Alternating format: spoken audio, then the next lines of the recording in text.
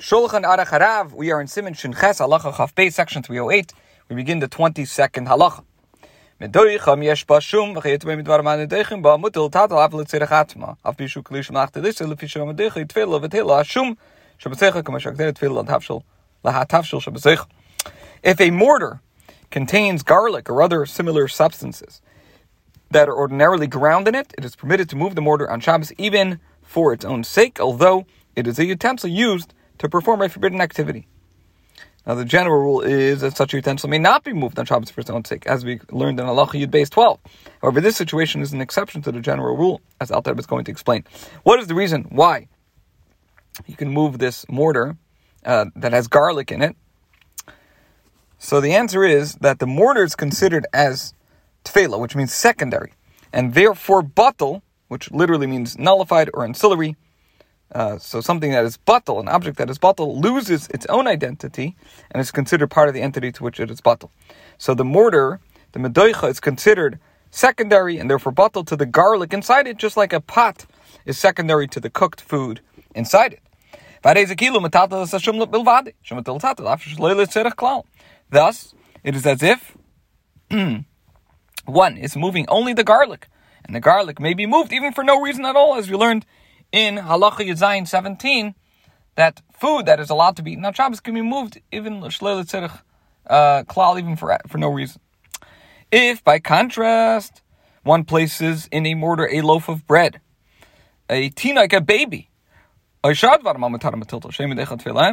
other articles that are permitted to be moved, but to which the mortar does not become secondary, it is forbidden to move the mortar for its own sake because of these articles. For license to move an article that is muksa because of a loaf of bread, a baby, or the like, was granted only to bring a corpse into the shade, as we explained in section 311. And there it says that an extra measure of consideration was granted with regard to a corpse. Even though it's muksa in an absolute sense, permission was granted to move it by placing a child or a loaf of bread. In other words, an article that is not muksa on it. As mentioned below, our sages specified that this leniency was granted only for a corpse and not for other articles that are muksa. The issue being dealt with in this halacha is in the scope of that statement.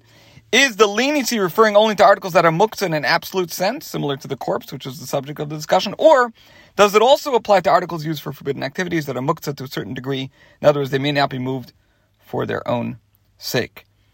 Okay. Now again, the reason why the garlic, when a mortar contains garlic, so then it may be moved, is because since garlic is frequently crushed in a mortar, the mortar becomes batal to it. A loaf of bread or a baby, by contrast, have no inherent connection to a mortar. Hence, the mortar does not become batal to them. Okay. Continuing the halacha,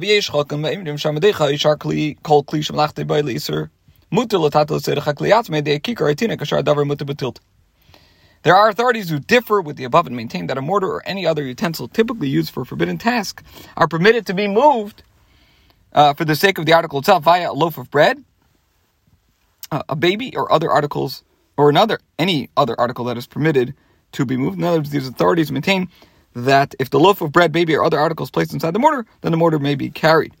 Our sage's statement in Gemara Shabbos, and which is brought in section 311, that license to move via a loaf of bread or a baby was not granted except with regard to a corpse, applies only with regard to objects that are absolutely muktzah, meaning the categories that were mentioned in Halacha Ches that are absolutely muktzah, and are forbidden to be moved, even to be used for a permitted purpose or to use their place. In contrast, the sages rule leniently regarding a utensil that is used for a forbidden purpose and thus is not absolutely muksa.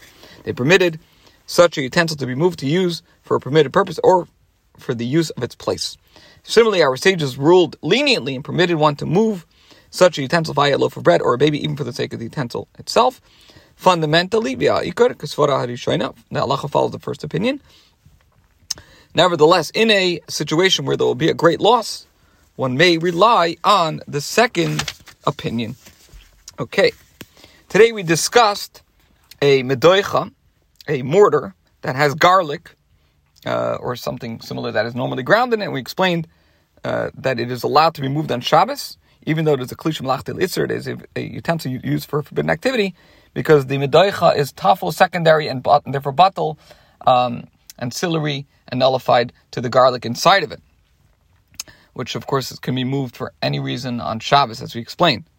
But the contrast is If you put a mortar in the mortar, a loaf of bread, a baby, or other articles that can be moved, but the mortar does not become secondary to them, so that then the mortar cannot be moved because it's not batel to those items. We gave another opinion as well. This concludes today's share.